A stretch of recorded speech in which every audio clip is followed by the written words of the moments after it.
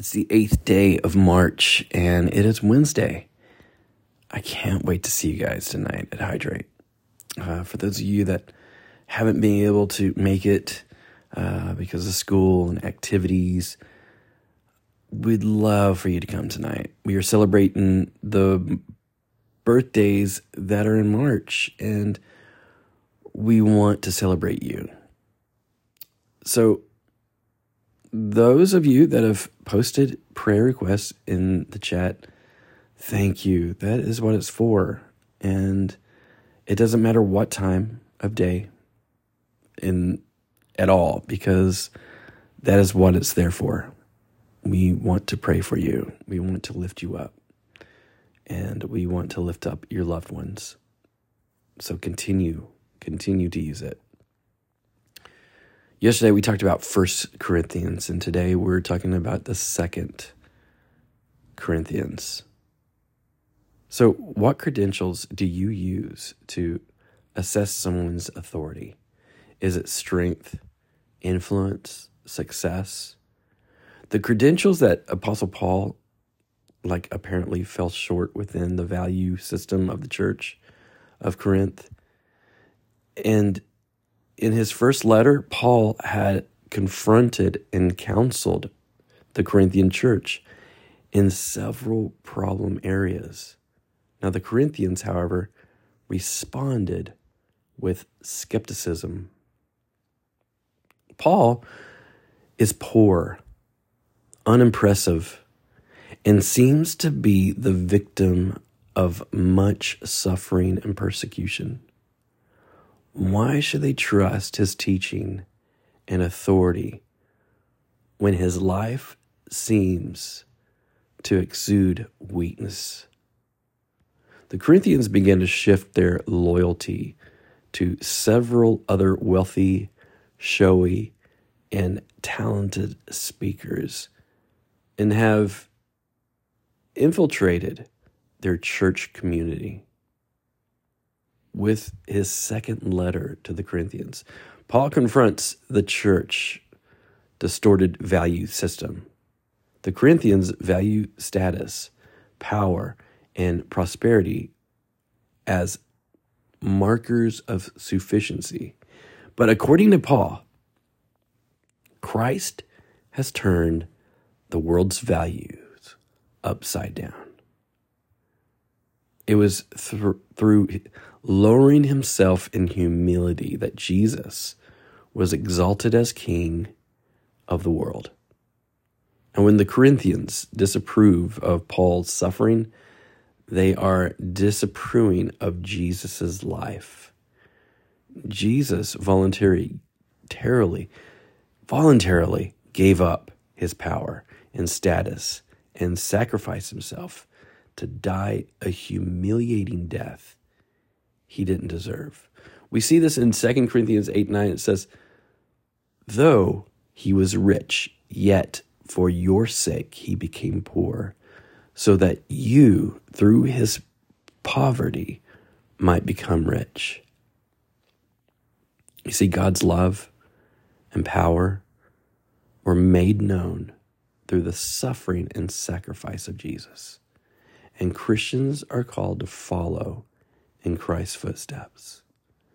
Paul calls out the Corinthians' new leader and for neglecting to follow in the path of Christ by drawing attention to their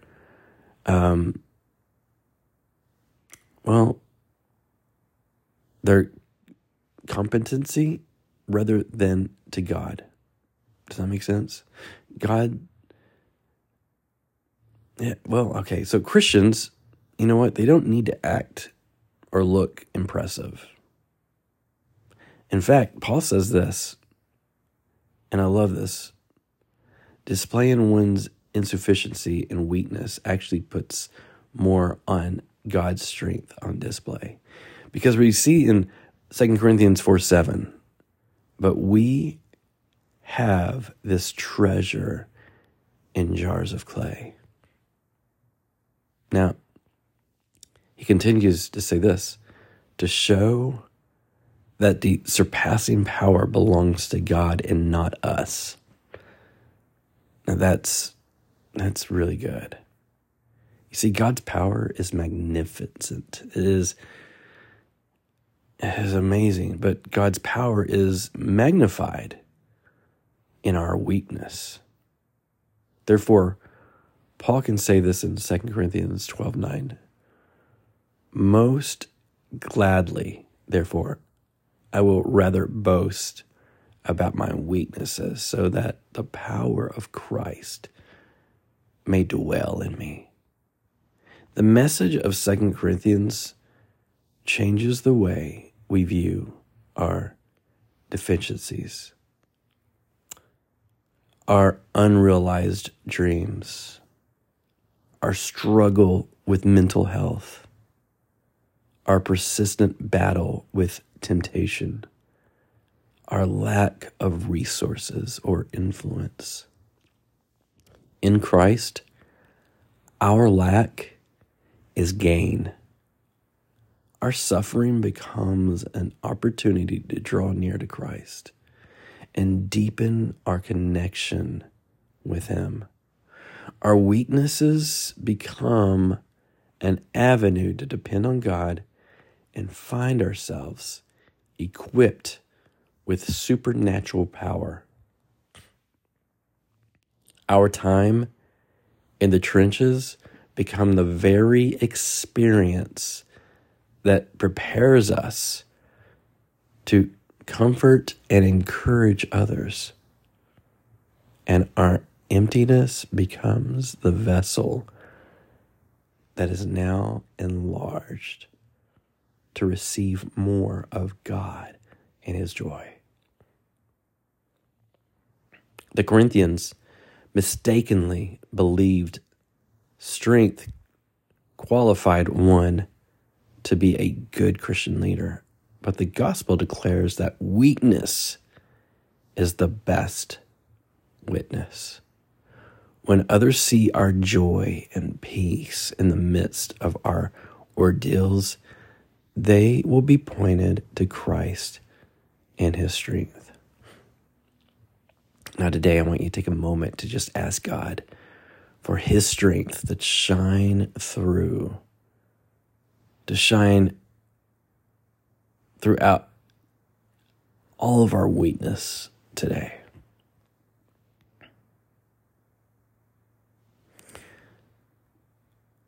Lord, we thank you, Father, for today. God, we just magnify you and we glorify you.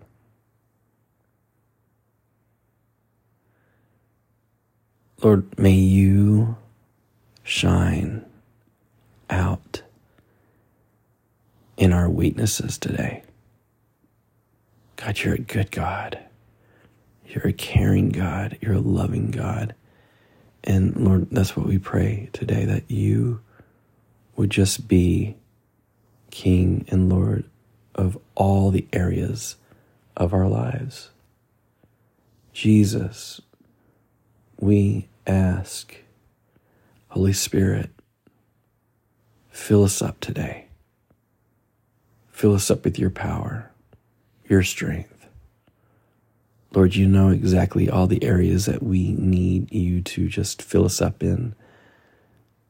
And Lord, today we say, have your way. Lord, we pray that today we would renew our mind. And Father, we just ask that you would forgive us of any sins. Lord, today we ask that you just go with us and guide us and direct us and show us who we're to talk to and to love and just to be a light to. Thank you, Lord, for all you do, all you've done, and all that you continue to do. In Jesus' name, amen. So 2 Corinthians 4:7. Now we have the treasures in clay jars, so that this extraordinary power may be from God and not from us. I pray that today you have a great day, and I hope to see you tonight at Hydrate. Again, we're going to celebrate March's birthday tonight, and just come out. It's going to be fun. Just would love to see you guys. Praying for y'all. Y'all pray for me. I think it's just the air. I think it's just the change of weather and everything that I'm just a little stuffy. And I'm sure some of you may be in the same boat. So praying for you. Y'all pray for me. Lift up each other. And can't wait to see you guys. I pray that joy would be your strength today. I pray his love would fill you. And I just hope today you just share God's peace and goodness with someone today. Love you guys. Be blessed. This has been your Daily Dip.